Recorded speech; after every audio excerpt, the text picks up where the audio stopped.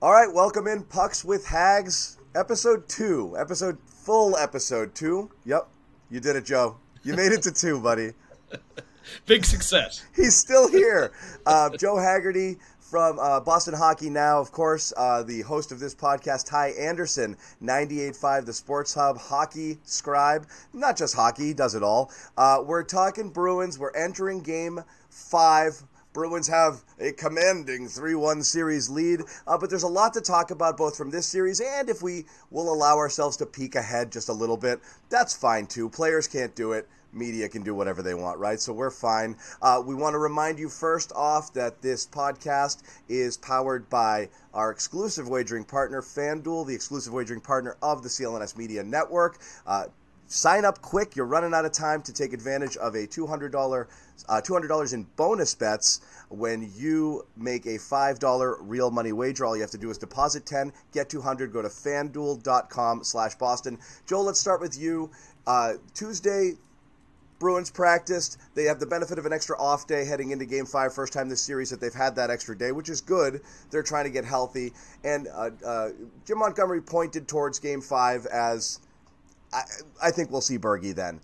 And all signs seem to point to him playing. He practiced with the team. He'd only been skating on his own. It's the first time he practiced with the team on Tuesday. And he spoke. And usually players talk to the media. That usually means they're pretty good to go. Sounds like all signs are pointing to him playing. How did he look? How did he sound? What's the general vibe surrounding Bergie right now?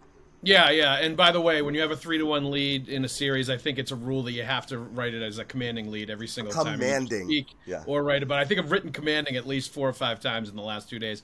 But yes, I was there today. Bergeron practiced, no limitations. Full practice jersey he was wearing. And when it was over, leading the stretch, and then he was going around hugging, high-fiving everybody, and it looked celebratory, like, welcome back, you're coming back into the family, you're coming back into the lineup. It had that kind of vibe and feel to it when he was going around and chatting with everybody and sort of, it was kind of a welcome back thing. And then when we talked to him afterwards, he sounded very confident that he doesn't foresee any setbacks, he doesn't see any issues coming, and that he's pretty sure he's going to be able to play in Game 5. So there was zero hesitation, zero question in his eyes and his voice and the things that he said. And the actions on the ice of him and his teammates, I would say every single sign points towards him playing, and that's great news. That there's a little bit of me that questions, like, if there's something physical with him, maybe, and you have a chance to close out the Panthers in Game 5 and you're up 3-1, do you continue to rest him and, use the extra days off you're probably going to get if you close out the Panthers? Right. And then, use that time to focus on the second round opponent. But there's another side of that coin where you want to get him some game action before you might face a better opponent in the second round, and this allows him to do it. And everybody seemed pretty confident that he was healthy. So, I don't think there's going to be a lot of controversy about Bergeron being back in this game. Same thing to you, Ty. He can play. Should he play? I think so. I think momentum is such a finicky thing in the postseason. You see it. A team wins one game, now all of a sudden they get confidence. They're feeling good about themselves, and I think this Florida team, they're not a great team, but I think that they're a team that feeds off energy, feeds off momentum. And if you open the door a little bit, does that reinvigorate, Matthew Tkachuk, Carter Verhaeghe? I think this has been a really bad series for Alexander Barkov. Does that get him going? A matchup against Bergeron, if they win Game 5 and he has a good game, okay, well now if he's activated, that's a big development for them. Now I think this Florida team is overmatched, but you don't want to give them life, you don't want to give them energy.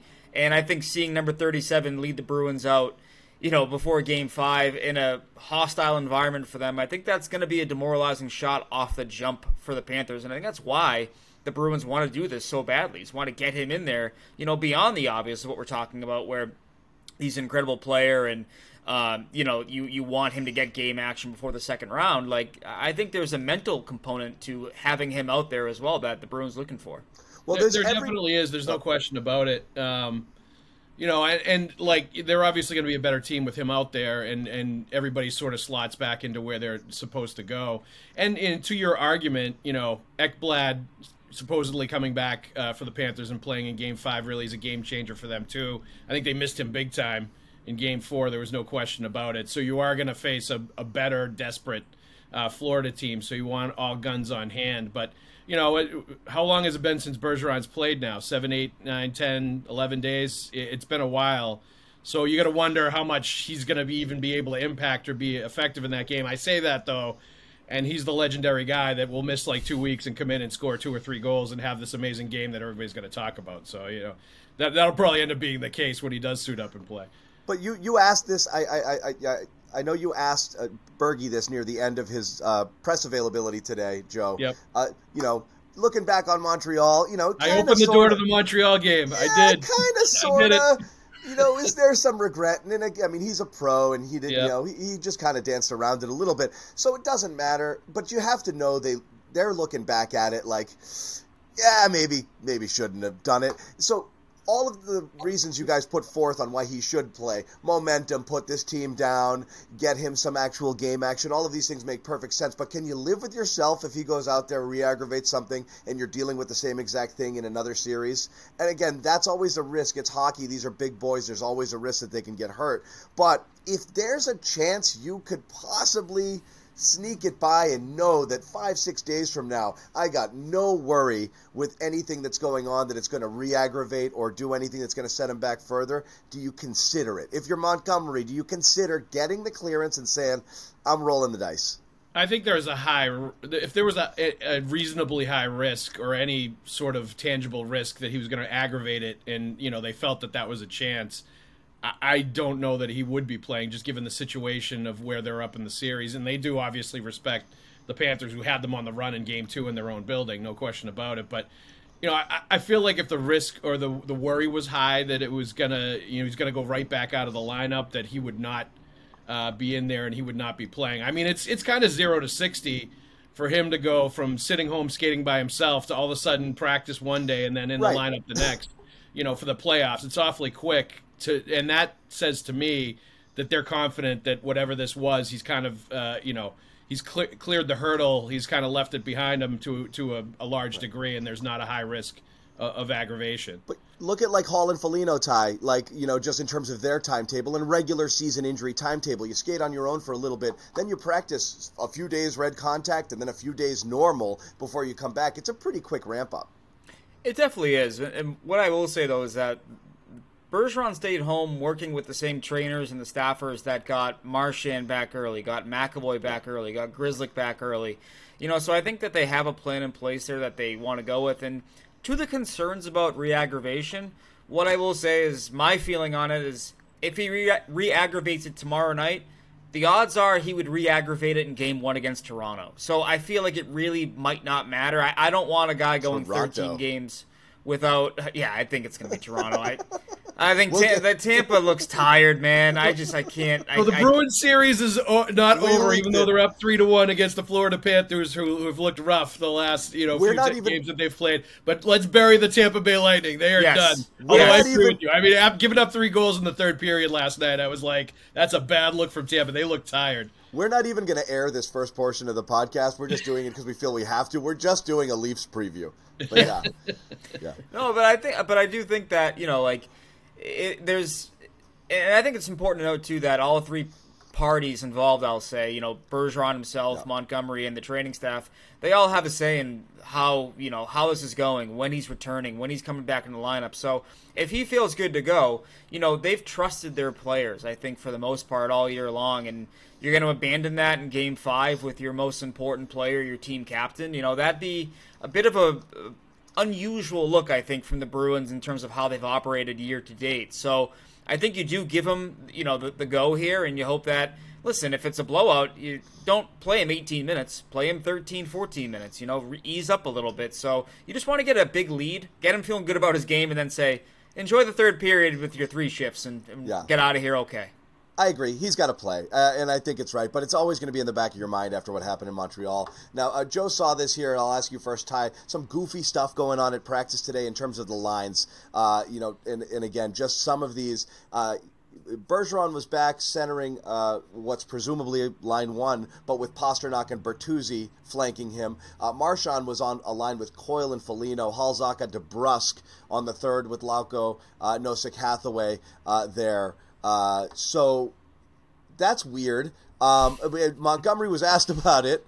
I mean, that's the kind of stuff you do when you're down 3-1 or panicky sort of stuff if you were to enter the game that way. Montgomery said in his availability today, I'm just trying some stuff. I know what these guys look like together. Just want to try. But if you're thinking about it, if you're trying it today, you think he's going to try to do something? How much of this might be trying to get Pastrnak going in some way? And maybe that's something that they think is key here. Like, what did you think of the line rushes that they went out with today? And you think that they might do any of that? Yeah, I think it'd be interesting to go with Bergeron between Bertuzzi and Pastrnak, if only because that winger combo is not very good defensively. We've seen them get hemmed in their zone, both in Boston and down in Sunrise. So you look at it from that point of view, maybe they're looking at that and saying, this is a line that we can compete in all three zones versus having to shelter them if it's Bergeron between them. You know, I think there may be an element there, but I also think that Coyle and Marchand have something going on right now. And maybe you're a little reluctant to pull away from that, you know, when you're getting those kind of contributions. So I do expect that we are going to see Bergeron and Marchand reunited probably early in the first period or right off the jump. But I don't mind tinkering in terms of figuring out if you can maybe make a little bit of an adjustment if you do have to put the lines in a blender in-game, mid-game. I mean, listen, when they went down there for Game 3 and they had those crazy lines, the first thought I had was, well, this is why they were tinkering amid an historic season, you know, where they were winning 65 games. It was like, you never know when you're going to need to go to something else. And, you know, maybe that's how they look at Game 5 here. And I think Bergeron being out kind of forced Montgomery to put the lines in a blender to a degree and change things around and give different looks to different combos playing together. And I think that's a good thing. Like, you can always go with the old standbys of what we saw most of the regular season, you know, if it's not working. And those guys have instant chemistry and they played together for long stretches and had unparalleled success. So you have that to fall back on. Why not try things, especially if you're up 3-1 in a series? I think that's the time you can, you know, look at some different things. But I think part of the priority, and to your point, Zanis, is as much as you like some of the other combos that are working together after he's put all these people together, I think Bertuzzi and Pastrnak are dynamite together. Yeah. You know, I think Bertuzzi has shown a real knack and playmaking ability to set up Pastrnak, and he's really looking for him at spots where Pastrnak can score. And when they've been on the ice together, they've looked extremely good. And I think he also, Bertuzzi, adds a similar Marchand element of if those guys, Bergeron and Pastrnak, are shooting the puck, Bertuzzi's going to be at the net front, and he's going to be crashing the net, and he has an ability to get there and get rebounds and lose pucks when those guys are shooting pucks. And we all know, you know, Pastrnak shoots pucks like nobody else in the NHL. He did during the regular season, had over 400 shots. But I think a lot of it is to get Pastrnak going. I think it's no question about it. Yeah. It's been a bit of a slow series for him. I think the playoffs in general at times are challenging to Pastrnak because it gets so physical and because he starts to get banged up because he's such a target and they go after him. And, you know, it was good to see him break through and score, and maybe he developed some confidence from that when they were down in Florida. But I think there is an element of let's get Pastrnak going, and I think that's key to the Bruins' success. And they know at some points they're going to need him to get hot, and it clearly has not happened to this point in the Florida series.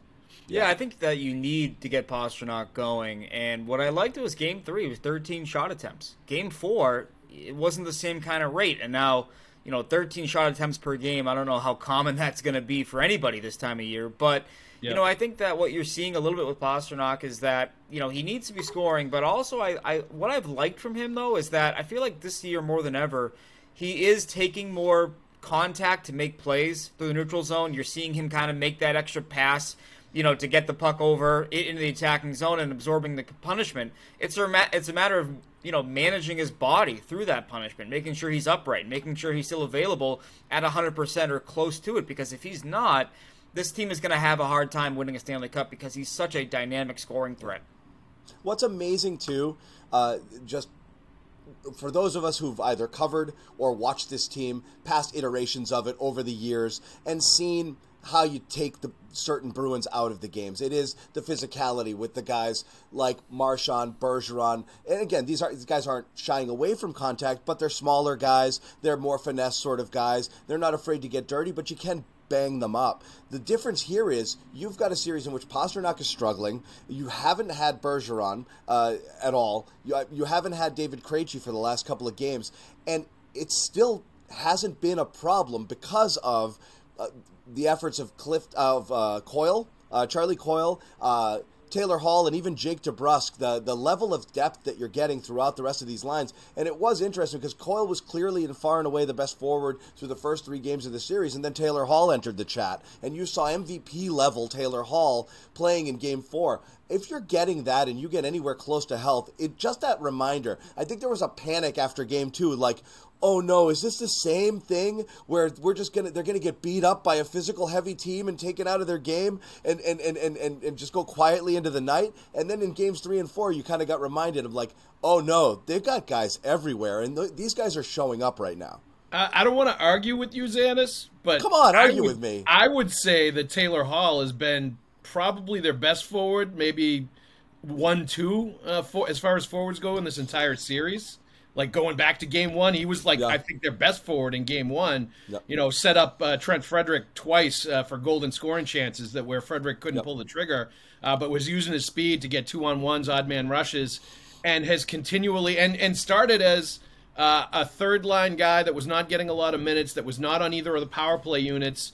Really was Jim Montgomery was talking about him like just doing his role and playing his role, which was fairly small for a guy of his stature, of his resume, like all that stuff.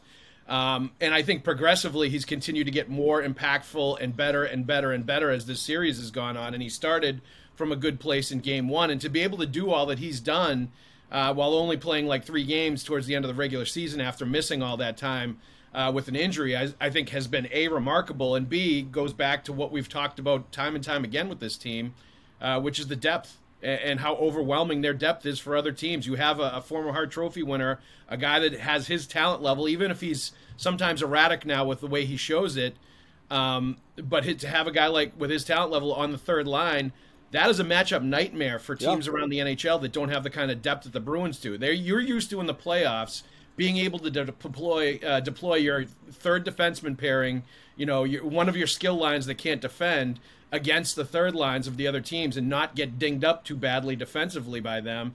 And Taylor Hall is going to make you pay when you put the third pair D and you put these guys that are weaker defensively out there against him. And I think that's what we're seeing play out in this series against Florida. And it's, Taylor Hall, as much as anybody else, makes the depth go for the Boston Bruins. No doubt. I mentioned Coyle because he had to jump up and do it on that first line is kind of, and the physical presence that they needed there. But yeah, go ahead, Ty. No, I was going to say, I think that oftentimes in the postseason mentality is a big part of it too. And I thought Taylor Hall had a really interesting quote between games 1 and 2 saying, I realize that I might not have a better chance at winning a Stanley Cup than this year. Like, that is not lost on me. He said that, and it's one thing to say it. It's another thing to play like it, right? And I think Taylor Hall is playing like he realizes this may be his best, maybe only shot at a Stanley Cup championship. And I think the way he's playing right now, it just speaks to a guy who understands what's on the line here, what's at stake here. And that is a huge development for the Bruins. It's not like, oh, more kicks at the can, oh, we'll get him next year. It's like, no, he is one of these guys who realizes this might be it for them. And it's why he forced his way to Boston. And it's why he signed the extension, and it's why he made everything happen. The escape from Buffalo with Kurt Russell in the eye patch. Like, this is exactly why all this happened, was to get to this point. Like, he envisioned this years ago, not just like right now. He knew that going there was going to be part of his legacy, his career, to get a cup and to sort of cap off his career with a team that had that kind of talent where he didn't have to be the best player anymore. It's absolutely right. And I was there when he said that, Ty, and no question, you're thinking in your head, this is a guy that's going to sacrifice and play whatever role he has to play in order to help them win because he understands what's going on. There's a lot of people in that boat, though, who have to feel like this is a real gift right now. You obviously know the people who've been there have that, let's do it for Bergie, this could be the last time that the band is together and all of that. But people coming in, Hall, newer to the organization, but another guy, obviously, like, Orlov or Bertuzzi, Tyler Bertuzzi, I've never played in the playoffs before, and I get to come here and just... oh my goodness, this is amazing, and who knows what the future holds, right? Where is he going to be? And Ty, you and I were talking off air a little bit about like how comfortable he gets to be in his role coming here and just getting to be the guy who he is without this enormous pressure of like, I just get to go out there and battle and play my game and be appreciated for it.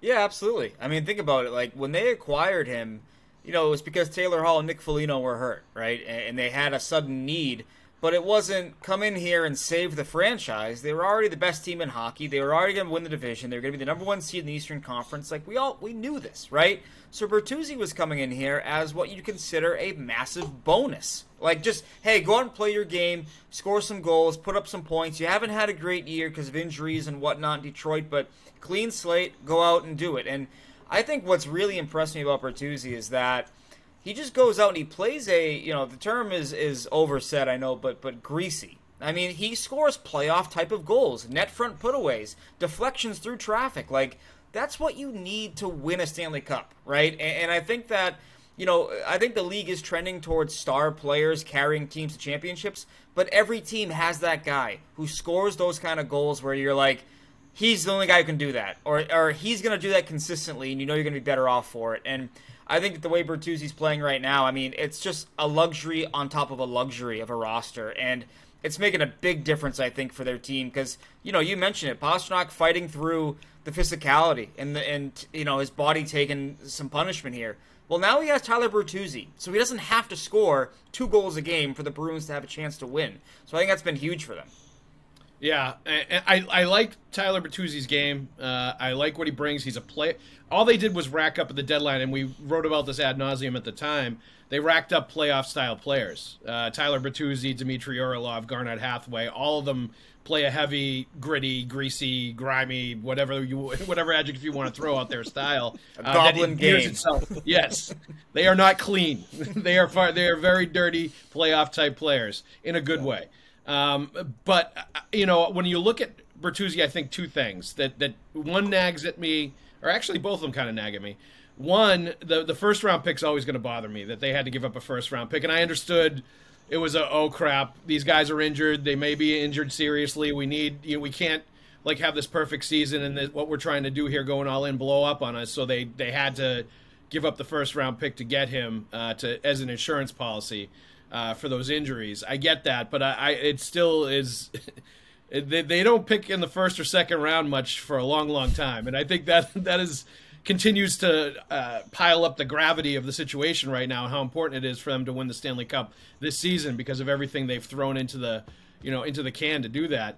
But the other part of it that when I watch Bertuzzi now is how willing are the Bruins going to be to jettison somebody that's part of their regular group to clear salary cap space to keep this guy? Because I think you could put him side by side with a lot of players on this team and say, I think I want to keep Tyler Bertuzzi because I like what he brings to the table and he's a great fit for the Boston Bruins.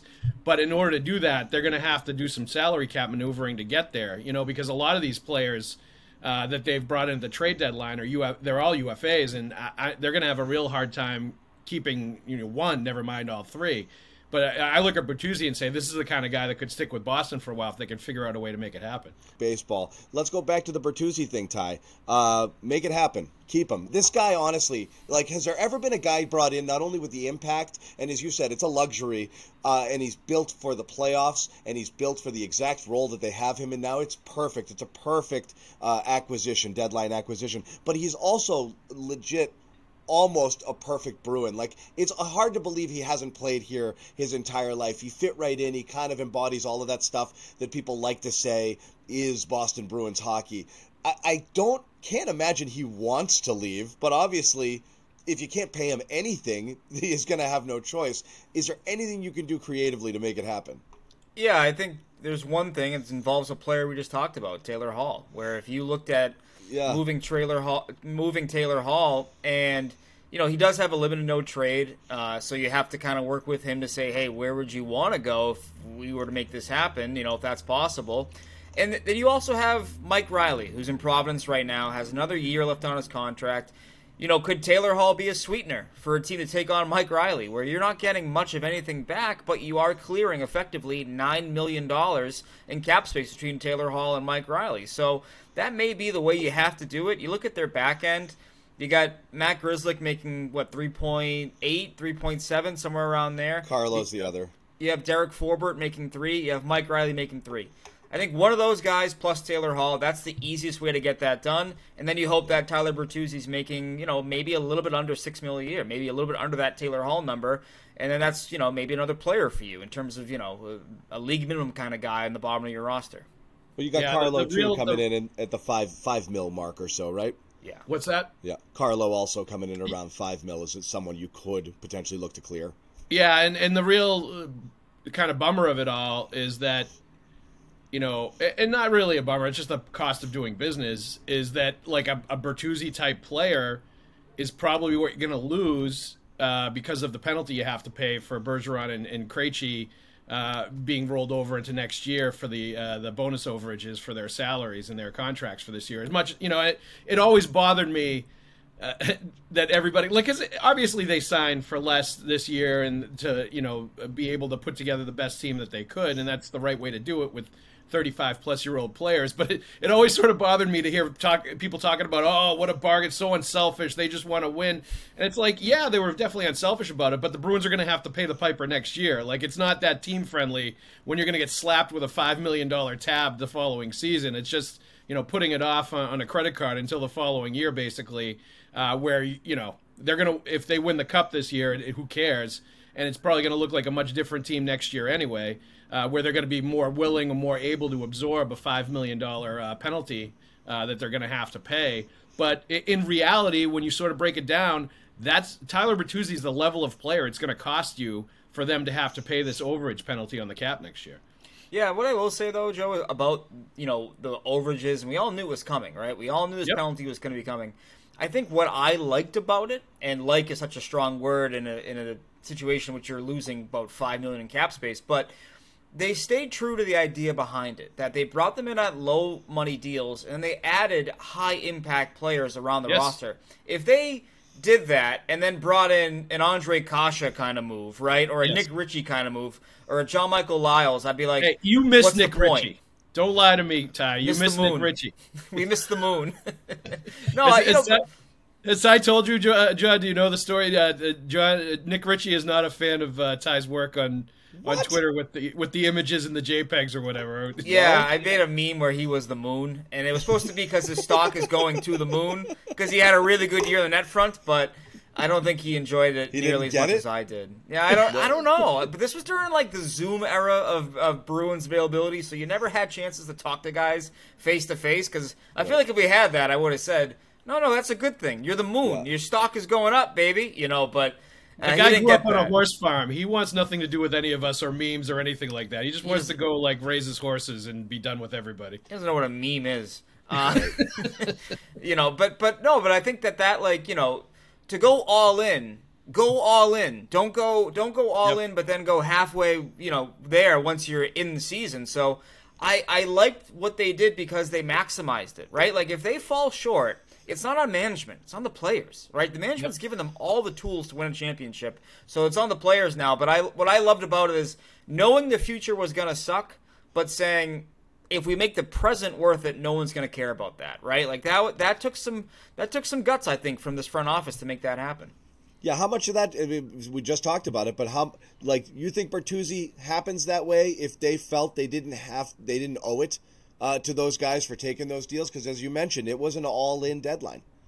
No, I think that I was just going to point to when Ty was done talking about it, saying them giving up a first-round pick for Bertuzzi is the perfect example of that. Yeah. That's like, we're pot committed. We're doing everything we possibly can to check every box, dot every I, cross every T to make sure every sort of scenario, everything that could go wrong in the playoffs is addressed with an insurance policy or some kind of answer. So we're not left short as far as players go. Come hell or high water, no matter how many injuries or attrition comes, we're going to have an answer for it. And and I agree. Like if you're going to do that and you're going to pay this massive penalty next year, you better make this year worth it. And if they win a cup, certainly I don't think the fans are going to cry too much about it. Some will, obviously, but I think most aren't going to cry much about it or care much about it because they're going to have the memory of this dream record-breaking regular season capped off with, if they win, a run to a Stanley Cup, and probably Patrice Bergeron pulling a Mark Recchi and saying, adios, I'm going out in style, I'm winning the cup and retiring at the end of it all. And it turns into this perfectly encapsulated season that everybody around the NHL is going to be envious of and remember forever. Yeah, they don't hang banners for cap space. So go all in. I don't care. And listen, I think we're at the point. Tell John Henry, yeah. I think we're at the point where we're aware that the future of this team it may get a little dark for a few years. You're right. The accumulation of trading first-round picks, second-round picks, I think they're already in too deep to sort of course reverse on that, So yep. Add another one to the pot, whatever. It doesn't matter if you win a championship. Everyone makes peace with it. I don't think anyone in Tampa Bay is bemoaning the fact that they've traded first-round picks for all the guys they have when, they have those 2 Stanley Cup banners hanging at Amalie Arena. So I think that's the right way to look at it.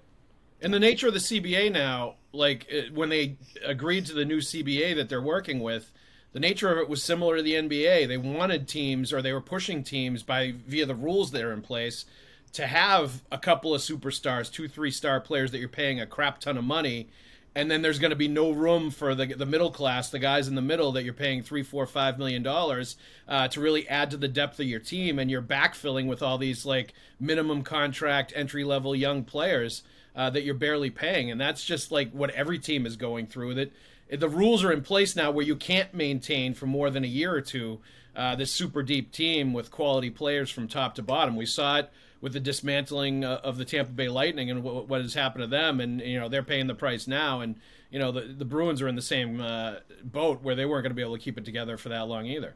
Yeah, I mean, this is a dream season, and you're right. It's for one purpose, and it's win it all, or again, is it not worth it if they don't win it all? I mean, that's the whole thing. It's still really hard, hockey being the sport with the greatest amount of variance, and it's just nothing is really guaranteed here. Is it worth it if it's completely dismantled starting next year and you have to go back to zero? I think yes. I mean, you got to take your shot, right? Yeah, 100%. I think you have to take your shot, and I think the other part too is a dismantling. It feels strong, right? Because I think it's not entirely. They have guys under contract. You've got Lindholm. You've got the defense. You've got the goaltending. Well, you're not going down to zero, right? Looking at Zacha and the way he's playing center, there is hope for the center position too beyond this season. He's actually been pretty good. So it's even turned out, I think, to be sort of a better outlook than we thought at the beginning of the year, just based on the way he's looked. Yeah, sorry, Ty, I jumped in. No, but I agree. This roster is never going to be, in my opinion, with the core pieces they have between Lindholm, McAvoy, Pastrnak. If you want to add, Swayman and Ullmark, because that's a really good tandem you have right there. Maybe the best in the league. You're still okay. Yeah. You're never going to be the Philadelphia Flyers. I don't think you'll be that bad. At the very worst, you're going to be a wild card team, and it's on you to figure out and identify players that you can throw in the mix there. Find the next Zacha, the guy who's underachiever in whatever city he's in. You bring him here. You hope he elevates his game. So I don't think that they're ever going to truly bottom out with this core that they've built, because I think it's just too good to do that. Yeah. A couple other things I want to get to before we wrap it. I feel that if the Bruins were to have gone with Swayman, it would have happened already. I know it's still possible, but it really felt like they were leaning that way for Game 4, and then it didn't happen. I don't know what Ullmark's battling and how significant it is. I mean, there's times though after giving up a goal or after hitting the deck, he looks like me getting up off the couch at 7:30 on an NFL Sunday. After not having moved for 8 hours, something looks a little bit off. If you truly have faith in Swayman as a 1A guy, do you think they should have played him by now, and might they consider it for 5? I would put him in for 5. I mean, I think I would. Obviously, I remember the exact play when Ullmark got up weird, and it seemed like something, funky had happened against Washington, that second last game of the regular season, and a couple minutes later he was leaving the game. And they just like Bergeron, they were talking about being precautionary and everything else, but clearly he's playing through a little something, as a lot of guys are at this time of year. But I think if I'm the Bruins, I'm up 3-1 in the series. I really have control of this, and something is going to have to go extremely sideways for it to reverse direction and for the Panthers to take over and win. Given that you're probably going to need both goalies at some point in these playoffs, and that Swayman has not played in, a week, 10 days now, where he hasn't seen game action, or he came in. You got to get him in, right? At the very end. If you're going to ever, you got to get him in somewhere, yes, right? I think this is the perfect time to drop him in to a Game 5 situation to get him some playing time, especially if you can maximize Ullmark not going through the stress of playing in that game, sort of getting the extended rest, whatever it's going to be, waiting for the second round opponent, and maybe try to heal him up and get him closer to 100%. I think there's a lot of benefit in a lot of different ways to putting Swayman into this game, while the Bruins also have full confidence that he's going to be every bit as good as Ullmark, or very close to it anyway, because he was that way the entire second half of the season. So, given all the information involved, if I'm running the Bruins, if I'm Don Sweeney, Jim Montgomery, if I'm goalie Bob, who clearly has the one and only voice on who actually plays in the net for the Boston Bruins, I would start Jeremy Swayman in Game 5. Yeah, I would have gone Game 4. Once they didn't go Game 4, I'm thinking it's going to be Ullmark until proven otherwise. Yeah. I think that's it. I think that's it for the playoffs, barring injury or Ullmark starts to have some bad games. I think you missed your shot. Yeah, I don't think so. Why would you have missed your shot, though? Like, you're up 3-1 because now you want to wrap it up, and you don't want to mess around now. Yeah, I understand what you guys are saying about, like, they should have done it then if they were going to do it. But at that point, it was still a 2-1 series, and it was still, very much, if you lose that game, it's dicey as to what's going to happen here. I think there was much more on the line in that Game 4 when you were potentially thinking about Swayman. I think this is the perfect opportunity to put him in because there is less on the line. And I think, given everything that we've seen to this point in the series, given the desperation that the Panthers are showing, where like they know this is slipping through their fingers. And I think they're trying everything they could, judging by the actions of what we saw at the end of Game 4. They're desperate to try to find anything they can to get the Bruins off their game and to throw them off of what they're doing right now, because they're dominating.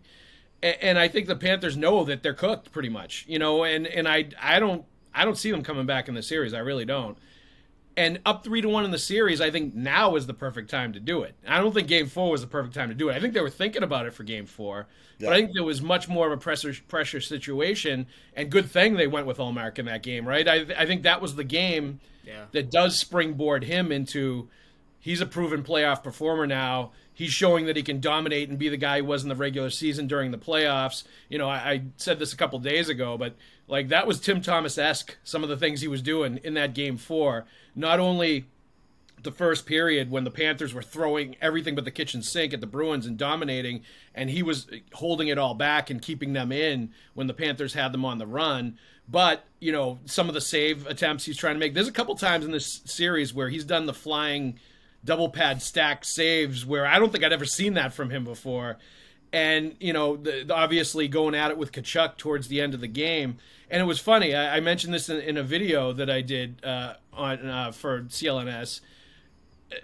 Ullmark let it slip a couple weeks before the regular season was over that he was watching videos of the old playoff games from 2011 with Tim Thomas, and he was kind of fascinated with the way Thomas was playing and him getting into it with the Sedins and everything else.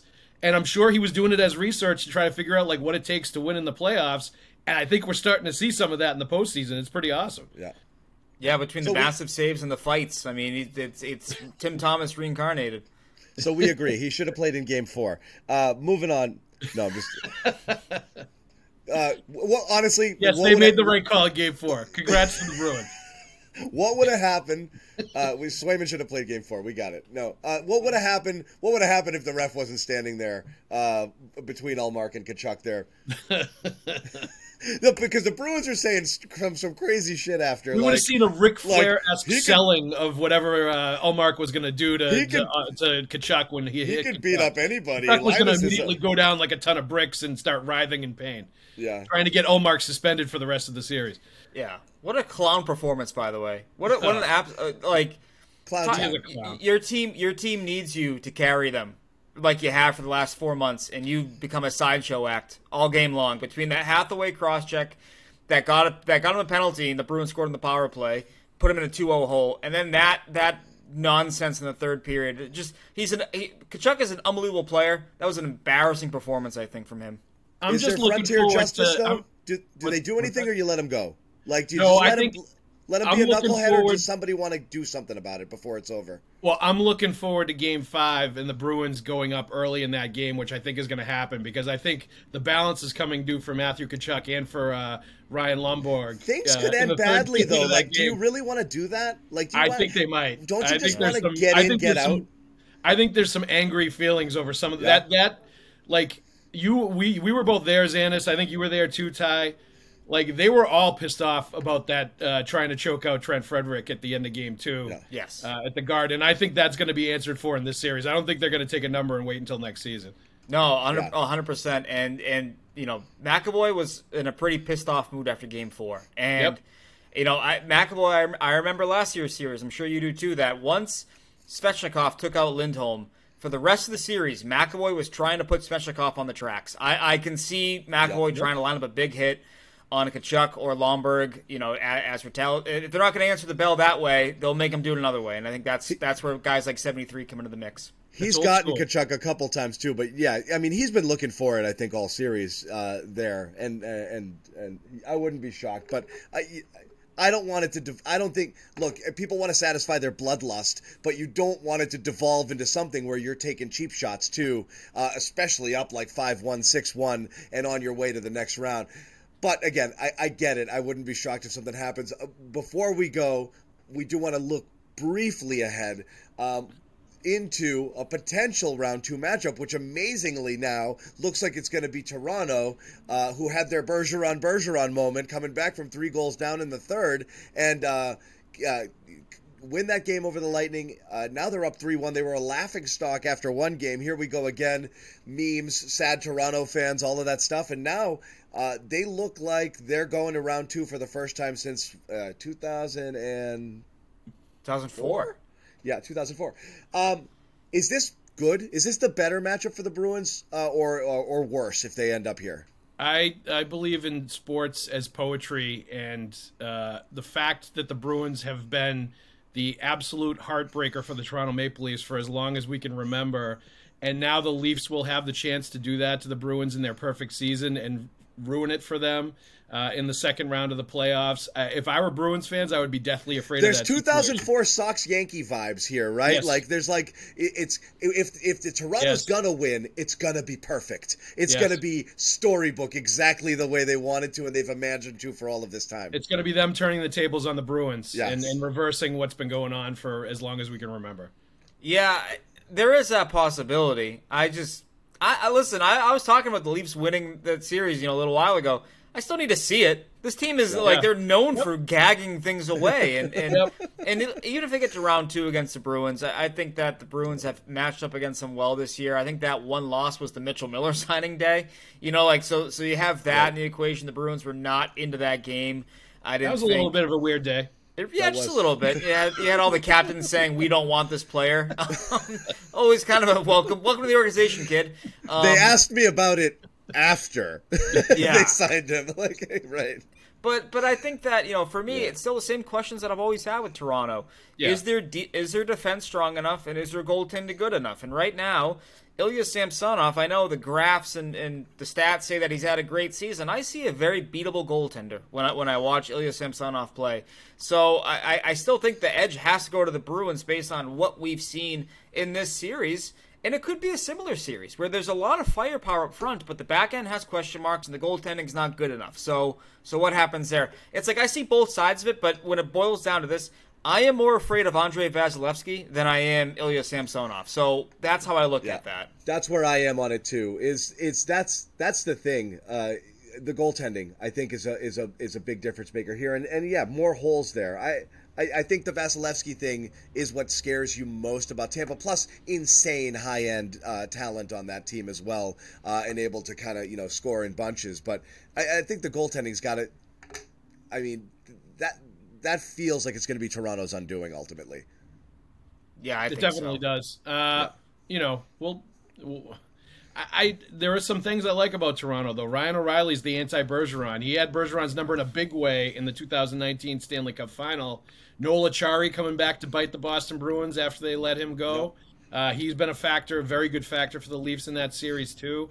And I just think eventually great players get it in the playoffs. And I think what we're starting to see is Mitch Marner and Austin Matthews starting to get it.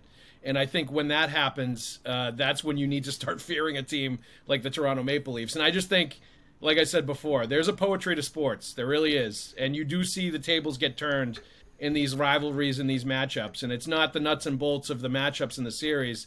It's just the general, I've seen this story before. I've seen the little brother that got the crap kicked out of him year after year after year in the rivalry, and then all of a sudden, when they have a chance to ruin the perfect season for the other team, they're able to do it and become the heartbreakers and turn the tables. And I feel like it's setting up for that, and it's not good.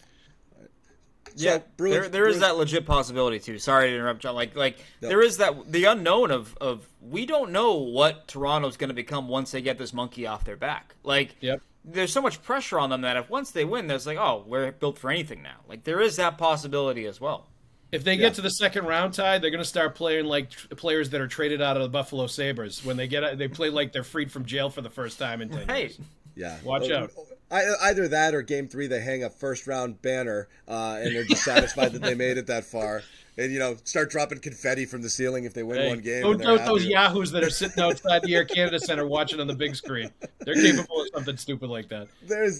I don't know about those. But anyway, so Bruins, one more win, you're off and running. Who knows what's going to happen in that series, but Toronto's got control. That'll be fun. It's a fun series. It's a fun matchup no matter who you get there, but the Toronto is great theater. So from a fan perspective, anybody watching that'll be a really great second round matchup if it gets there. We're gonna wrap it. We're gonna say thanks to Ty Anderson from 98.5. Check out all of his stuff over there at 98.5.com. All of his Bruins coverage, of course. Joe Haggerty over at Boston Hockey Now. Make sure you check out everything Joe's got coming down the pike. Both guys will be covering Game 5 in person on Wednesday night. Wednesday? Yes. Yep. What day is it now? Wednesday Thank you, Boston Celtics, for playing Game 5 tonight and giving the Bruins 2 days of rest. Very nice. Wednesday night at the Garden. Of course, once again, the Pucks with Hags podcast, powered by FanDuel, the exclusive wagering partner of the CLNS Media Network. Go to FanDuel.com/Boston. Take advantage of this promo deal. And again, I'm telling you, you are running out of time. Deposit 10, bet 5, 200 in bonus bets, yours when you go to FanDuel.com/Boston. This has been Pucks with Hags. We will see you guys next time. Thanks for listening/watching.